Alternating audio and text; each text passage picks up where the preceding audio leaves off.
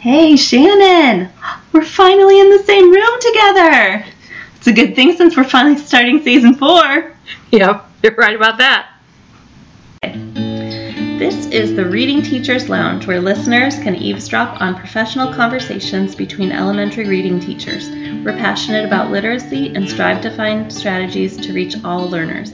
Shannon and Mary are neighbors who realized that they were literacy soul sisters at a dinner in their Atlanta neighborhood. Once they started chatting about reading, they haven't really stopped. Come join the conversation. This episode of the Reading Teachers Lounge is sponsored by our new Patreon. Patreon is a platform where you can join the Reading Teachers Lounge professional learning community and study and work with us. Everyone who joins will receive behind-the-scenes info into the podcast and an episode directory with photos, graphics, and resource links for all the seasons. There are 5 levels of collaboration and support to choose from, with various benefits that include a private Facebook group, bonus episodes each month, a quarterly data review and unit planning Zoom calls, bi-weekly lesson planning sessions where we can provide group support for your instruction, Reading Teachers Lounge branded merchandise like a coffee mug or tote bag, and the highest level of support includes book studies with us and private calls for one-on-one support. You can find more information by visiting www.patreon.com/readingteacherslounge. That's patreon.com/readingteacherslounge. You can also check out the link in our show notes. Everyone who joins in September will enjoy founding member status, and you'll receive a printed copy of our special episode directory in the mail. Again, visit www.patreon.com/readingteacherslounge. We really hope you'll join us and learn alongside with us. Welcome to Season 4 of the Reading Teachers Lounge. I'm Shannon Betts. I've been teaching since 2002, either as a reading teacher or as a reading specialist. Currently, I'm working part-time at a private school, working as a resource teacher. My specialty is locating the missing pieces in students' reading development and choosing just right activities to fill those gaps. You can find me online at readingdevelopment.com and on Twitter and Instagram at rdngdevelopment. And hey, I'm Mary Sagaffi. I am a reading tutor and a dyslexia advocate. Mixing up my words right in there. Dislocated. My name is Mary Sagaffi, and I am a dyslexia advocate and a reading tutor. And I have taught in the classroom for more than 10 years, and now my classroom is inside my home. And for me, it's really important to find humor and joy and help kids really develop a love of reading and a love of learning, and also understanding how unique their brain is as they learn. So welcome to the Reading Teachers Lounge, where you get to eavesdrop on Shannon and I, who love to talk anything about reading. And we've been doing it now for 4 years. Which is just wild, but our podcast is growing, our content is growing, and we're so happy to be continuing on this journey with everyone. Thank you for people who've been with us since season 1, and then thank you to all of you who have joined us in the past year, and even over the summer, and are here now. It's been going great. So Shannon, stranger, how's your summer? Let's talk. Yeah, Mary and I live down the street from each other. We barely saw each other this summer, probably because we were both traveling at different times. Isolating. Yes. Making sure that our families were safe and sound and taken care of. That too. I see your house every day when I walk by with the dog. But I know, and if I see you out there, I'm always giving a wave or something, rounding up the girls in the neighborhood who play with my girls all the time. Thank goodness for that. Mary has a house of girls, and then I have a house of boys. And we happen to live on a street that has many girls. Yes. Which I guess my sons will love one day. Someday. When they grow up. Someday. Right now, they're just chasing. Yeah. So my summer was good. We traveled. I finally went back home. Like, I hadn't gone home since the pandemic, and so I got to go home to Louisiana and see my friends and family there. So that was really special. We went to a friend's lake house and then another friend's mountain house. So that was nice to have some outdoor time. Awesome. The mountain house was especially nice because it was like 60 degrees on the top of the mountain. So while everybody was hot in Atlanta, we were nice and cool. It was a hot summer here. Yes. And then I rested a lot. Like, we all felt the burnout of teaching the pandemic, and I spoke about that in season 3 finale, but the pandemic teaching burned me out, and then I overdid it with my brain injury and my post-concussion symptoms, and so I really just needed a lot of time to rest and recharge. I slept sometimes 12, 13 hours a night, and then took a nap in the middle of the day as well for most of June and early July. That's so great that you recognize that your body needs that, and you're giving your body what it needs. I mean, it just kept sleeping. So, yeah, I kind of threw away the alarm clock for months. It was really nice. That's kind of the beauty of a summer break, so yes. Just enjoy that. I did teach summer school a little bit, but I didn't even want to use the alarm clock, so I said, I'm available if you let me come in midday and do it part-time for summer school. So I always like the technology lab. That's for summer school Good. For 2 weeks. And so that was actually cool because I was able to get the students on tech programs, and it was pretty low stress. Aw. Yeah. That's great. So what about you? Yeah, we also were able to travel, and same that the burnout from the pandemic has been just harsh, I think is the word that I can describe it.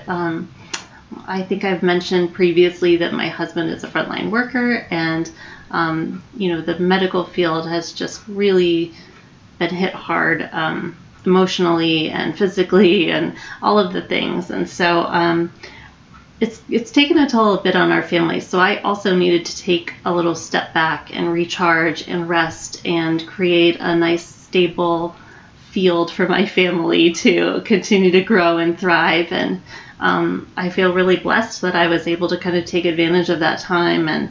And we actually were able to get away for 3 weeks, which is next level unheard of. Wow. I've definitely never been able to get away more than like 4 days. Did you go back home?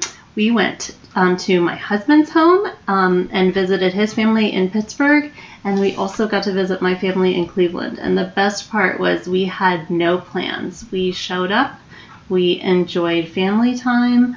If we decided that we wanted to go out for some socially distanced fun and entertainment, we did.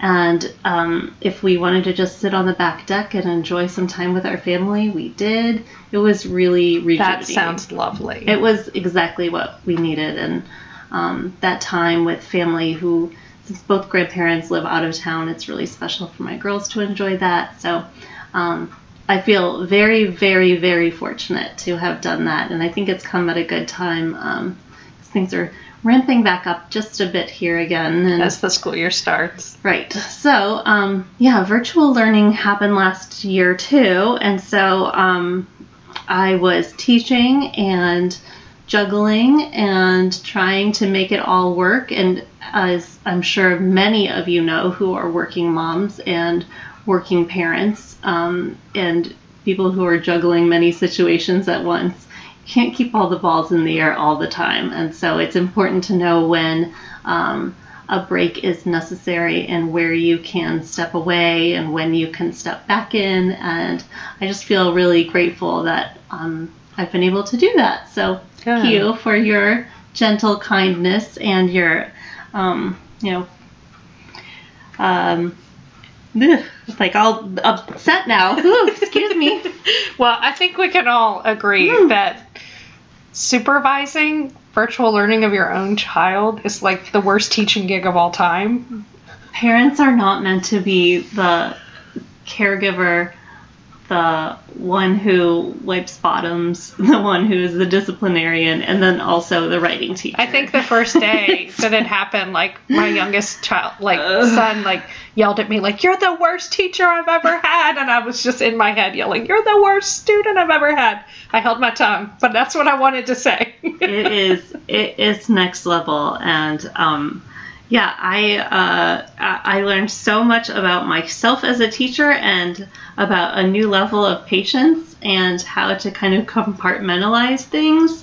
And I am grateful that we're in person now, but of course, the stress is real, and sending kids back is also a bit on the terrifying side too. But putting trust in other adults and making sure that everyone is doing what they can is also like kind of the beauty of what school is all about. And kids, I do believe, should learn from other adults, and they can really thrive when they learn from other adults. And that socialization and learning with the group, it's key. Especially they're in just early not grades. really. I mean, hopefully this will prove that you can't really digitize like teaching and just get rid of teachers forever in the whole schooling model. Like, we've learned that it's really necessary as humans. I can take a step back and also say we had one of the very best online teachers. She was super engaged. She was always on it. Her discipline was spot on.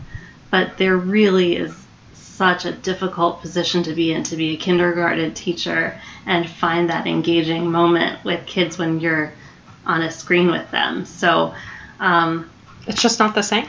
It's just not the same. So now we're in, a year that it looks very different from other school years. Mm-hmm. And, the 2021 school year is really wonderful in some ways. It's really different in many ways. And I don't know, I've never had such an emotional beginning of the year as I did this year. Even thinking about like starting with some new tutoring kids and starting with new advocacy programs, the world has just kind of turned inside out a bit. And so now we're trying to find our new place in that. That's true. It is sort of a surreal start. Yeah. So I have big feelings. We often use that phrase in my house, big feelings. And I do. So I'm happy to admit that, and I'm happy to also be honest about the fact that it's not always easy to navigate this. And I think there are some really brilliant people who have navigated this very well and have some really brilliant ideas. And I'm trying to just stay on that positive side of things, because I think it's really easy to, just bury your head and just get burnt out really quickly. So I totally encourage you to find the people who are doing well. And yes, we're going to hopefully have some of them on this season, right? Which we'll talk about in a minute. Yeah. So this school year, I have made some changes. I just had to come to the difficult decision that I really couldn't work full time anymore, because I was pushing against the threshold of my symptoms by like about 1 p.m. every work day the previous year. And so like my brain has sort of stalled in its progress and recovery because I kept pushing at my limits. So then my limits couldn't grow. Does that make sense? Like, to recover from a brain injury, you really have to stay below your capacity to grow your capacity. Well, your brain is regrowing lots of brain connections. Exactly. And so I was just exhausting it every day. And so that would be like sprinting every day to train for a marathon. It's not really the way to do it. Sure. I realized that we didn't let any new listeners know that in the very beginning of season 2, Shannon was in a car accident, and it resulted in some traumatic brain injury. Today's the 2-year anniversary of the wreck, actually. Well, bless your heart. Yeah, it's been a weird day.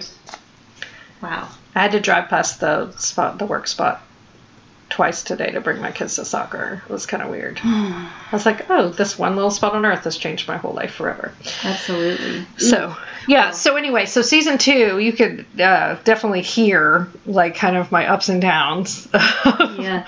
When I didn't know I had a brain injury and was still recording, and then as I was figuring it out, and then in treatment, changing job, all these things. And then also, that's one of the reasons that season 2 and also season 3 have not had as many episodes as our first season did, but and the pandemic. Yes, and the pandemic, just all of that wrapped together. So, but because of that, I've decided to take a step back from work, and I'm only working part-time this year, and so that I can devote more time to my recovery and then also to the podcast. So I'm actually really excited about that.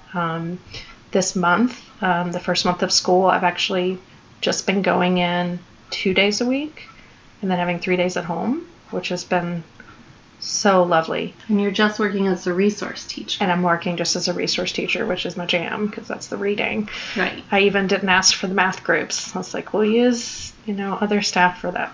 So I'm working just as a reading teacher. And once we're done with all the assessments and everything, next month I'll be doing 3 days a week.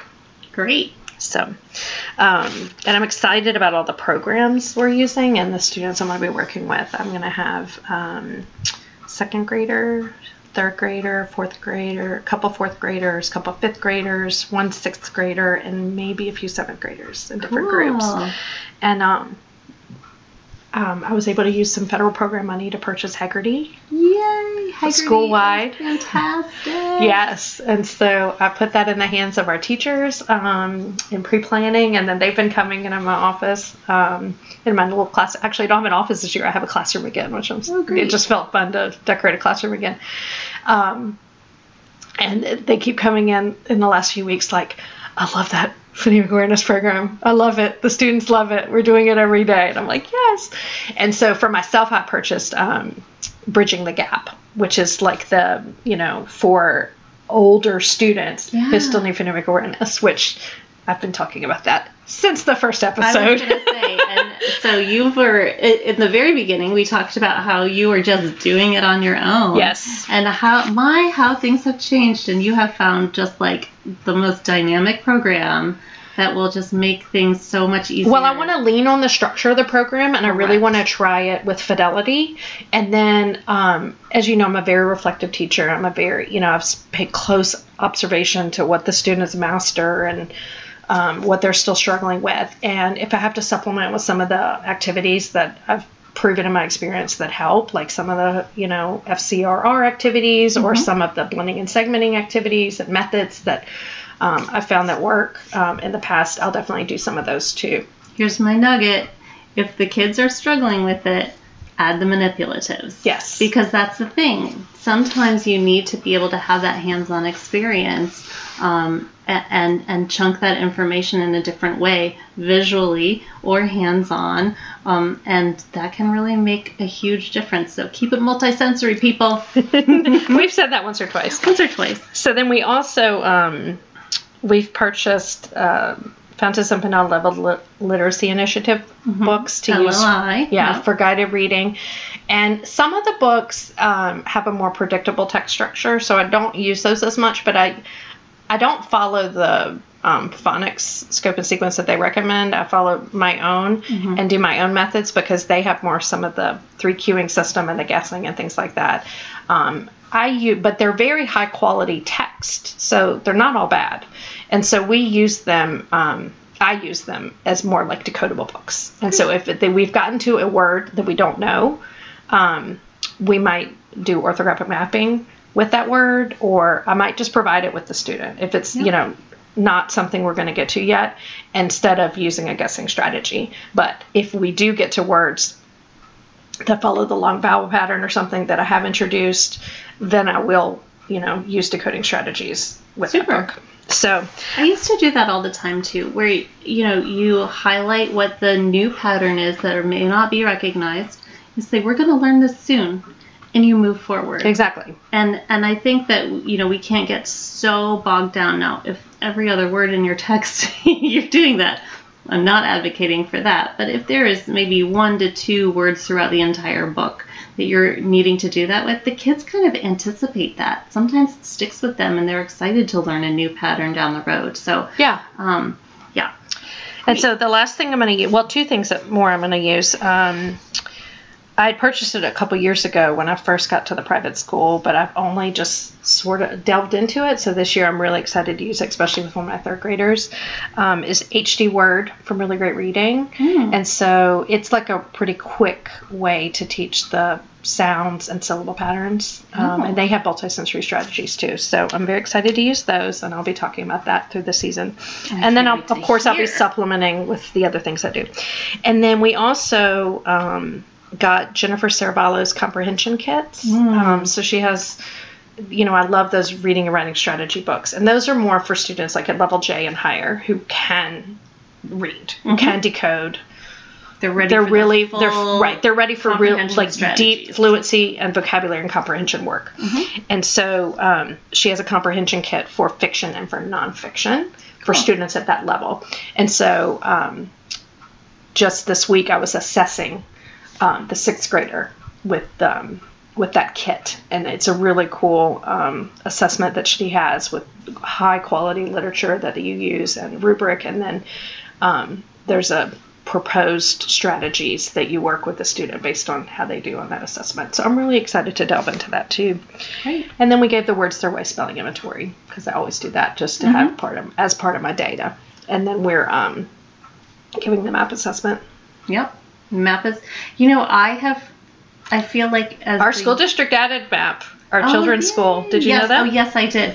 Well, and that's what I was just going to say. The teachers in our children's school are actually really excited about using MAP now, because they said we happen to have curriculum night tonight, and so that our teacher was talking about it, and she said it's just such a great way to get a really great snapshot of what the kids are able to do right in this moment. I said, totally get it. You totally understand MAP. That is what MAP is all about. It gives us a great snapshot. It tells us where kids need to be able to find growth throughout the year, right? Yeah, and I love that it's individual. So for it levels. Yeah, and it's not the teacher giving the test. The computer is reading it to them. That's really important. Well, I was very proud. My older son said, "Mom, I didn't finish in the testing period," and I was like, "Great!" He was like, "You're happy about that?" I was like, "No, that means you really took your time, and you had a special test that was different than other people's." He's like, "Really? It's different?" I was like, "Yeah, it's unique to you." And he was like, "Oh, that's kind of cool." So my middle school child even thought that was kind of cool. Yay! Oh, great. Well, good. Hey teachers, I wanted to take a time out to tell you about something that I've used and loved over the last year. They're called Daily Harvest. Like me, you might have seen their ads on Instagram. That's how I discovered them. I chose them last year because I needed quick and nourishing foods with my busy teacher schedule, and also healing from my brain injury, to make sure that I got good, nourishing food quickly. I've been ordering once a month now for over the last year, and I just love their smoothies, oat bowls, and flatbreads. They also have treats like bites. I get the ones that taste like chocolate chip cookie dough. They have ice cream scoops. I love the salted caramel. And then there's a special chaga and chocolate latte that's hot chocolate with reishi and chaga mushrooms that really helps me calm down in the afternoon. I will prepare the smoothies and oat bowls to take with me to school in the mornings, and then I will bring the soups and harvest bowls that they offer to school with me and heat them up in my Hot Logic mini oven in my room, and so that they are hot and ready for me by lunchtime. I love that they add vegetables in everything that they serve. Even things like smoothies that you think would only have fruit have vegetables in them, and so does the ice cream. My favorites are the carrot and cinnamon smoothie, which tastes like carrot cake, the squash and chai oat bowl, which tastes like pumpkin spice bread, pear and arugula flatbread, and the lentil and tomato harvest bowl. Those are always in every order that I get from them. Check them out at the referral link in our show notes to get $35 off your first box. Or if you want to DM us at Instagram, Facebook, or email us at readingteacherslounge@gmail.com, we'd be happy to send you the savings code link. I love that they have an easy-to-use app where you can change your selections or pause shipments. I'm never caught by surprise when an order is coming because of that. They email you regularly as well. I also love that their packaging, most of it is recyclable or compostable, so I'm not wasting a lot of materials.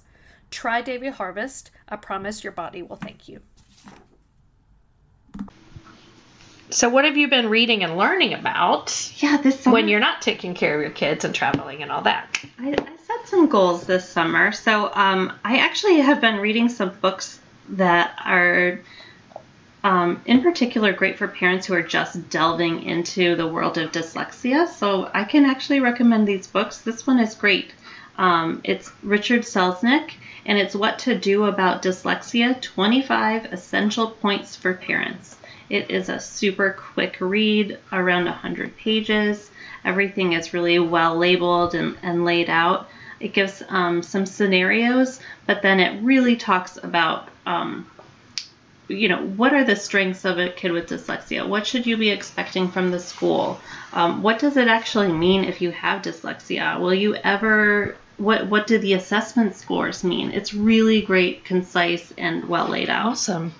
Another one, Kelly Sandman Hurley is one of the directors at the Dyslexia Institute for, see if I wrote that down, Dyslexia Reading Institute, sorry. And she is one of the people who helped me with my dyslexia advocacy program. I really, really enjoy That's where her I've work. heard her name before. Yes. Yep. And so this book is called Dyslexia and Spelling, Making Sense of It All. And it's a rather new book that she just put out. But if you are a teacher who's just starting out or a parent who is just starting out and you really want to answer the question, why is spelling so hard, especially for kids with dyslexia, this is the book for you. It's got great little tidbits about how kids with dyslexia, how their brain works, what activities you can do to help them, some examples of how you can teach children to read. It's fantastic. So, Okay, I want to get that one because one of the 5th graders I'm going to work with has a diagnosis of dyslexia, but I was just looking at his STAR reading score. He scored above grade level in the STAR reading test, but his spelling is really where he struggles. yes. Here you are. Okay.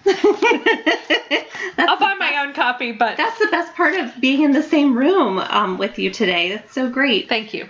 And another one on a different path is actually some more personal reading. It's called Suddenly Diverse, How School Districts Manage Race and Inequality. Our own school district, which is Atlanta Public Schools, is working on some rezoning in our area, and it's really interesting how the dynamics kind of play out Interesting's one word for it. in our neighborhood. Nice White Parents podcast comes to mind. But basically, I am just doing a lot of research and trying to see how I can have a broad mind about what this means for our neighborhood and what the different perspectives are. And also, how can I be proactive and helpful to the teachers in our community? And I think one of the most essential pieces is really having strong leadership and making sure that the leadership at the school really has a clear vision and that all of the teachers feel really well supported. So anyway, I highly recommend that one too. Suddenly Diverse, How School Districts Manage Race and Inequality by Erica O. Turner. That sounds interesting too. Yeah. I'll read that one after I finish the other one. I'm so excited about these two. Recently, I've just completed these courses just in this month. And I was doing the Building Readers for Life 2021 workshop, which is Emily Gibbons runs that one. And she, We love Emily Gibbons. we love Emily Gibbons so much. And I also love Seth Perler, and he also just did a TIFOS. Executive functioning, right? Yeah, TIFOS is TEFOS, and it's the Executive Functioning Online Summit. He just did a free seminar, and he does it every year. So this is his second one, and it was 3 days. It was so fantastic. He had amazing speakers who are so caring and so loving, talking about neurodiverse kids who just need a little bit of love, acceptance, encouragement, and organization. And I wish you had told me that was going on. you know, Now it's we funny. need that I feel summit. like I told about 12 people, and I think I posted it to the elementary school too to let parents know, hey, all kids need this, especially their parents, because really so much of the work that we do with children is helping them to, get it all done. Yes. And that's what executive functioning is, getting it done. No, I struggle with executive functioning since my brain injury, and I never did before. So honestly, I really didn't even have as much empathy as I should have had as a teacher before, experiencing it myself. But it's been a journey. This summer, I got an app called Tiimo, TIIMO, and it was created for neurodiverse individuals, and it's been very, very helpful to keep me on task. Oh, yeah. Like, it takes what's already in my phone calendar, but then it makes it like a start period and a stop period, and it gives me another notification that this thing is beginning, this thing is about to end. And then you can also program in your routines, like you should wake up at this time, and then it'll just do it every day, or brush your teeth, or take a shower, like whatever you need reminders for, like it will do that. And so I put in like when to leave to take my to go pick up carpool, and to go take for soccer practice, but to pick up for soccer practice, so that it's just one thing that I don't have to think about, and it's just all automatic. And it's a very easy to use app. I don't know, they've just been there was a lot of research done around how they built the app, and they used it with I think brain injury survivors and ADHD patients and things like that. And so anyway, I pay for the app, but it's been amazing. So I love that you pay for it, and I also find it funny that my Alexa goes off like every 5 minutes to give me similar reminders. My one says, it's 4:00, it's time for piano lessons. No, really, it's time for piano lessons. Not 5 minutes from now. Yeah. It can't be my voice. It has to be someone else. I did some literacy reading this summer too. Yeah, tell me about it. I learned about it from like Structured Literacy, Science of Reading Twitter, that they were doing a Zoom book club this summer on the book by Marilyn Yeager Adams called Beginning to Read, Thinking and Learning About Print. It's a heavy tome. And the group was, they were deep. I mean, it was like all university researchers and TAs and, doctoral students and things and a couple teachers and me. You held your own. I bet you did. I did. I finally started talking at about like the 4th or 5th Zoom, but I was pretty intimidated before, especially because Holly Lane from University of Florida even was in that group. Really? Yes. Yay! I just soaked in everything that she shared. So that book was really heavy, but it was also really good because it just went. I mean, it was written in the 80s, but it's all the stuff that we're talking about now. And that students advocating for now. Need phonemic awareness, and that things develop in a certain progression, and the 3-part processor and things like that. Anyway, it's a good book, but it's kind of a heavy read. So cool. I needed some lighter reading.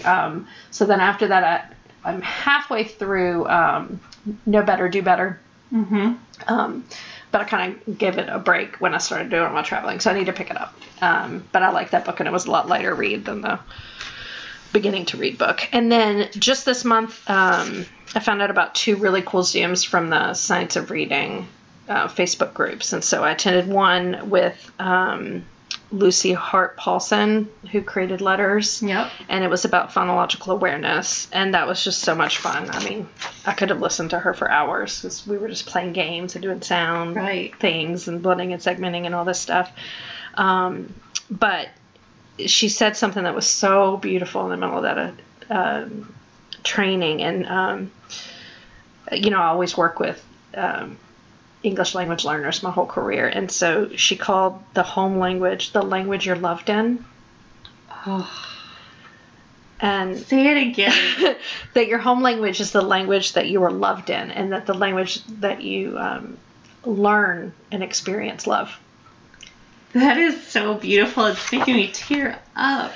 And so we need to keep that in mind with students, and that when we're asking them to play with a language, that's the language you're loved in is when the first language that you really play with sounds, when you're doing the rhyming games and alliteration and things like that. I'm going to jump in with a family story because something happened tonight that I could see being something that's usable everywhere. So my daughter is in 1st grade, and she said, "Mom, I have a great idea. Let's play a game." And I thought it was going to be a board game, so I was kind of like, okay, let's get out of the bath first. She said, "No, how about if I make a nonsense word and you find the word that rhymes in the bathroom?"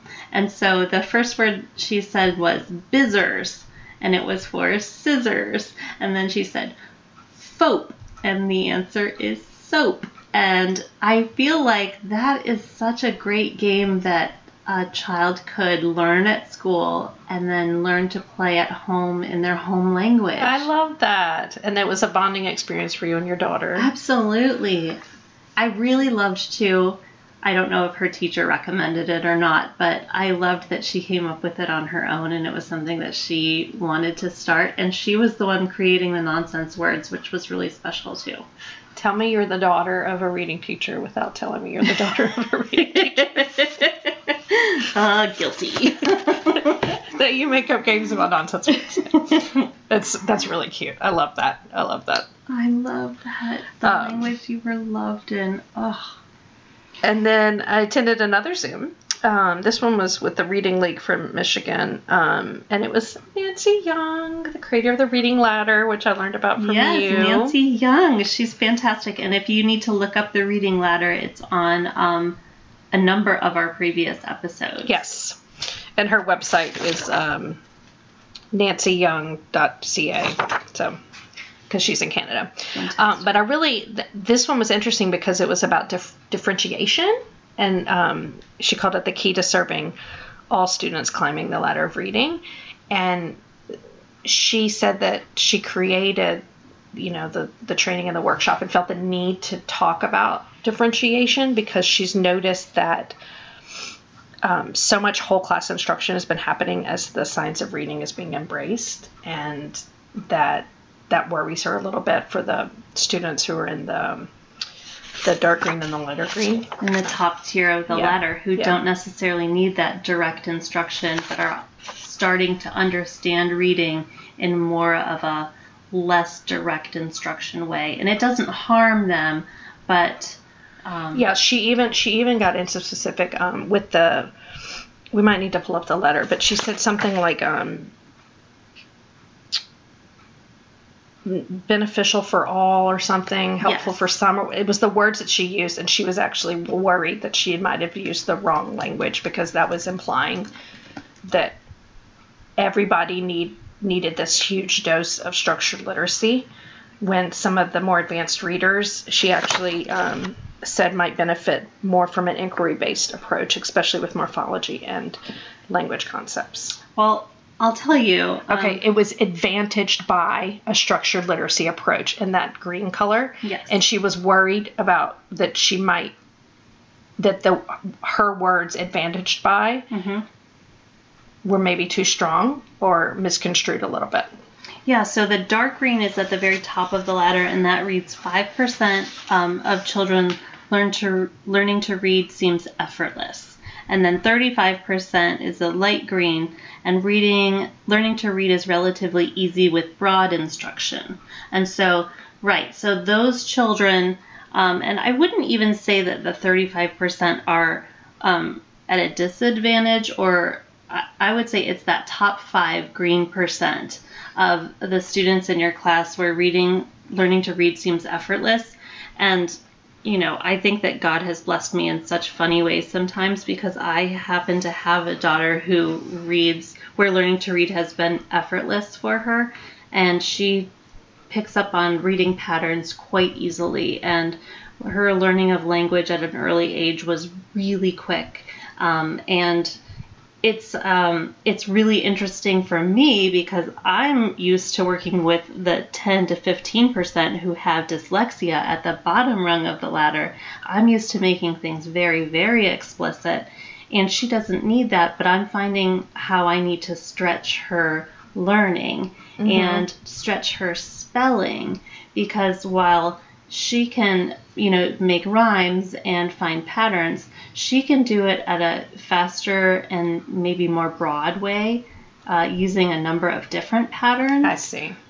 So she could learn maybe, AI, A magic E for the long A sound, and AY all at the same time, and then classify those words in different ways, and maybe even come up with rules for why those words are spelled those ways. Where you may have some learners which would be more constructivist approach. Correct. Yeah. And then you may have, I would say, like the majority of your class, appropriate instruction once you've taught the AI, AY pattern. AY ends at the end of a syllable or a one-syllable word. It ends with AY if it's a long A at the end of that syllable or word. AI if it's followed by a consonant.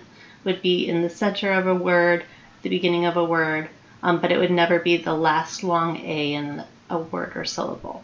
So students could classify those words. For example, rain, A-I-N, ray, R-A-Y, and then you can classify creating rules that way. It may need to be more explicit for the middle road of the class, and then at the very bottom, you would probably need to work with those kids for a much longer sustained amount of time, just talking about where are the vowels in the word, where is the consonant in the word, and reiterating exactly the pattern of rain, finding just the words that would rhyme with it and reiterating rain, main.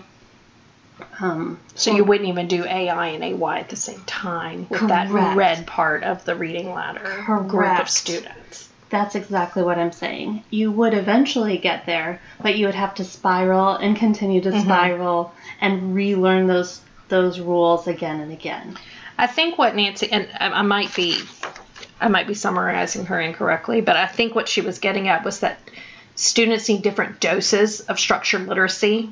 Correct. And it seems that everybody's getting the same dose, which is a lot right now. It's like the pendulum is swung like so much that way, which we've been advocating for. But I was challenged by her presentation and thinking about, wow, we don't want to leave behind, the more advanced readers, and then really pay attention if they are getting the concepts. We need to push them further and, push them further with the morphology and things like that. So, well, I think back to my point at the very beginning, if you can help students categorize and find rules for words that they have some ownership in, their spelling is going to be a lot more consistent because they understand and then can, apply the rule that they have then created. Mm-hmm.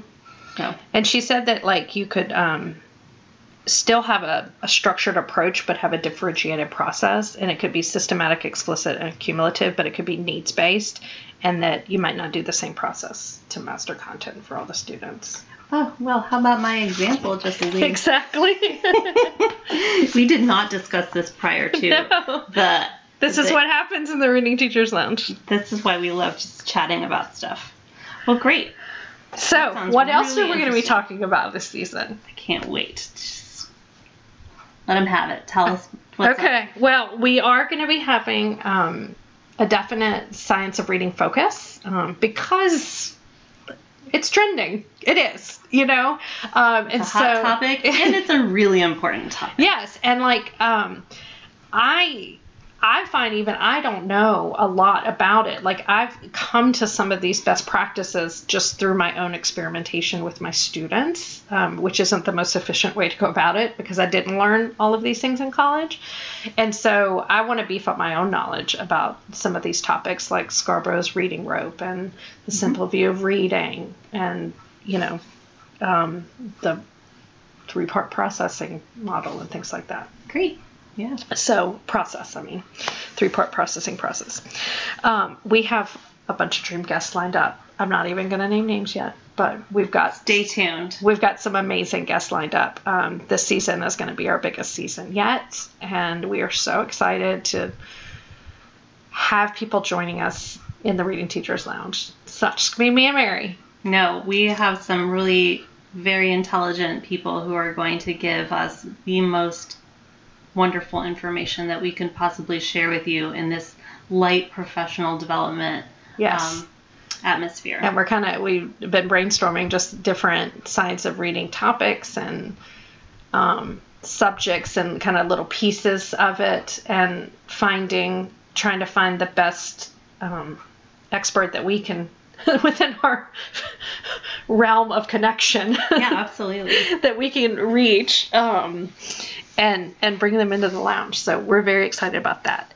And then we're also, I think, equally excited about starting our Patreon because we want to, it's always been a dream of ours to have the Reading Teachers Lounge be more collaborative with all of you. Absolutely. And so it's hard to be the Reading Teachers Lounge with just two of us. Yeah. And so we want to make it more of a virtual professional learning community. Mm-hmm. And the Patreon platform is going to allow us to do that.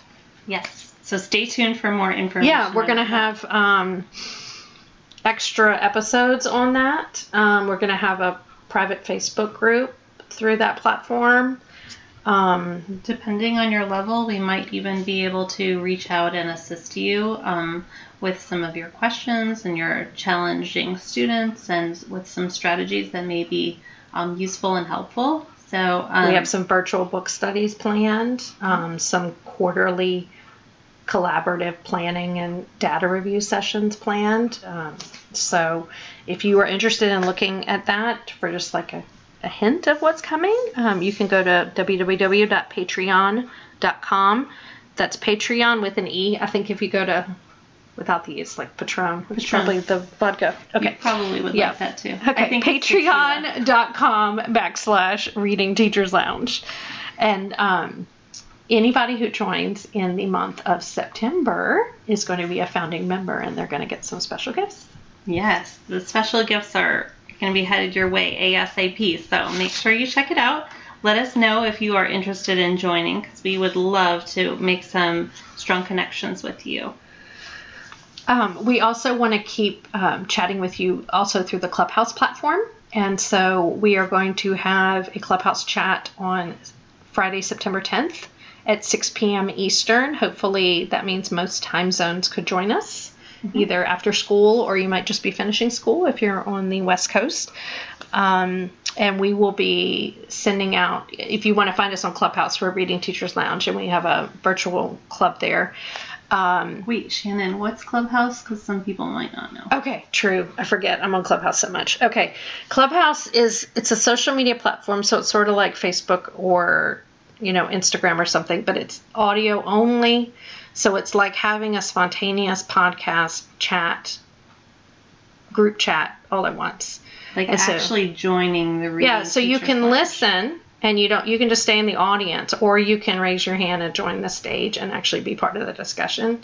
And usually when we host chats, it's pretty, we invite everybody to the stage because we want everybody to talk. And so it's really fun. It's like Zoom, but I don't have the Zoom fatigue because you're not looking at the faces, and so you can just be dressed however you want because it's just audio. Right. And if I'm in the mood to just listen, I'll just listen. And then other times, if I want to talk to people, I've made good friendships through Clubhouse. I've gotten to know some teachers, honestly, from around the world through that platform. So it's pretty cool. And that's a way for us to be able to join a chat room all at the same time and actually be in the Reading Teachers Lounge. And then even if we're not present, if you listeners want to form your own chat to talk about, hey, I just gave the Words Their Way spelling inventory. What do I do now? You could host a chat about that, or you could host a chat about Accelerated Reader, or you could host a chat about, the Journeys reading program, or whatever you need to talk about. It's a pretty informal, but also highly educational platform. And I think it formed out of the pandemic because people were isolated, and so this was a way for us to all be connected in a safe, socially distant way. Yeah, that's a good point. Yeah. So September 10th will be that first chat that we'll do, and we will talk about that. If you follow us on Facebook or Instagram, we'll post about it, but also you can find us on Clubhouse just in general. And then if you follow us there, you'll get notifications about the chat coming. Well, speaking of, don't forget to follow us on Instagram at Reading Teachers Lounge. Or Facebook. And you can also check out our webpage, www.readingteacherslounge.com. And you can email us. And you can email us at readingteacherslounge@gmail.com. Yep. And thank you so much for sticking with us. Usually our openers are pretty short, but this one's kind of long. Yeah, well, we got to talk about, and we started talking about books and things we're excited about. Well, I hope you all check out those books too. We'll put some links on our show notes and in the webpage, so you can check those out. And thank you to Jordan Kempker, who is the man behind the music, and also to Allison Zane from Fruit Creative, who did our original logo. Very cool. And shout out to Joel Betts, my husband, who has edited all of our episodes since the beginning. He has done all the legwork from the beginning. If you join Patreon, Joel might not have to do as much work. No, we're really grateful. Thank you, Joel, for all the work that you do. All right. See you next time. Next time.